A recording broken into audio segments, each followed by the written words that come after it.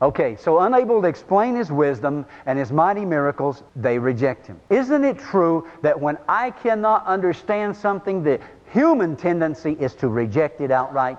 Isn't that true? I'm guilty. I'm guilty. And I think it's just basic to our old carnal human nature.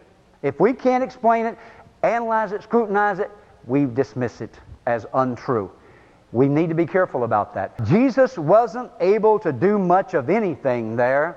He laid hands on a few people and healed them, and that's all. People always say, this comes up quite often, how come if Jesus is the same today, we don't see the manifestation of the miracle signs and wonders and healings and deliverances that the Bible speaks of? You want me to tell you why? It's right here in this message. We have become too familiar with religion that has excluded the possibility of the supernatural, that God will show up. We've grown accustomed to going to church. We know everything that's going to happen there.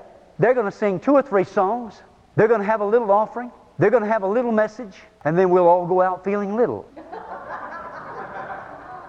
It's not original with me. I got that from Dr. Vernon McGee.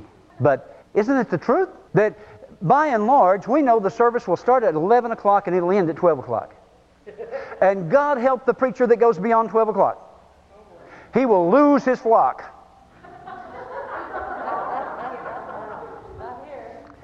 There is competition for time today. Time. We're looking at our clock. We're looking at our watch constantly. Let me tell you something. There are no clocks and no calendars in heaven. Those of you that are bound by calendars and bound by clocks, why would you want to go to heaven? You can't take it with you. There's no big clock on the wall that says it's 12 o'clock. Okay, the Baptists, Methodists, and Presbyterians, you go eat. Pentecostals and the rest of you idiots, you can go an hour later. Oh, I used that word. God forgive me. My wife called me on it. Nobody is an idiot. They're just uninformed. So to the uninformed, I love you. Just a carpenter. Jesus is just a carpenter. So how did He handle rejection then? He's rejected by His townspeople. He's rejected by His own family, His brothers and sisters. They don't believe. You know, at one point when Jesus was ministering, the brothers and sisters persuaded Mary, His mother, who knew He was the Messiah, to come to Jesus and say to Jesus, honey, come home. You're tired. He was casting out devils, and they got concerned. You know, anytime you start casting out devils, people get concerned.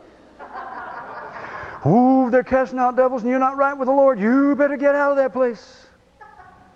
You know why you should get out of that place if they're casting out devils and you're not right with the Lord? You know why you should get out of that place? Because you might get saved.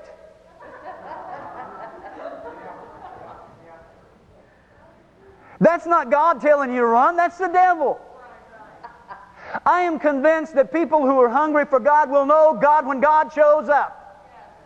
This old idiotic humanistic philosophy that says, oh, we got to do church so that it offends nobody. I'm the opposite. I got to offend as many people as I can with the Word of God, because they need offending. They need to be told the truth. They need a mirror put up in front of them and said, this is the Word of God and this is Jesus. Oh, but now, Pastor, you got to be seeker sensitive. I am seeker sensitive. All those that are seeking God, hallelujah, I'm with you. But if you're seeking entertainment, if you're seeking a nice, comfortable church where you'll never be disturbed, I'm not with you. I need to be disturbed.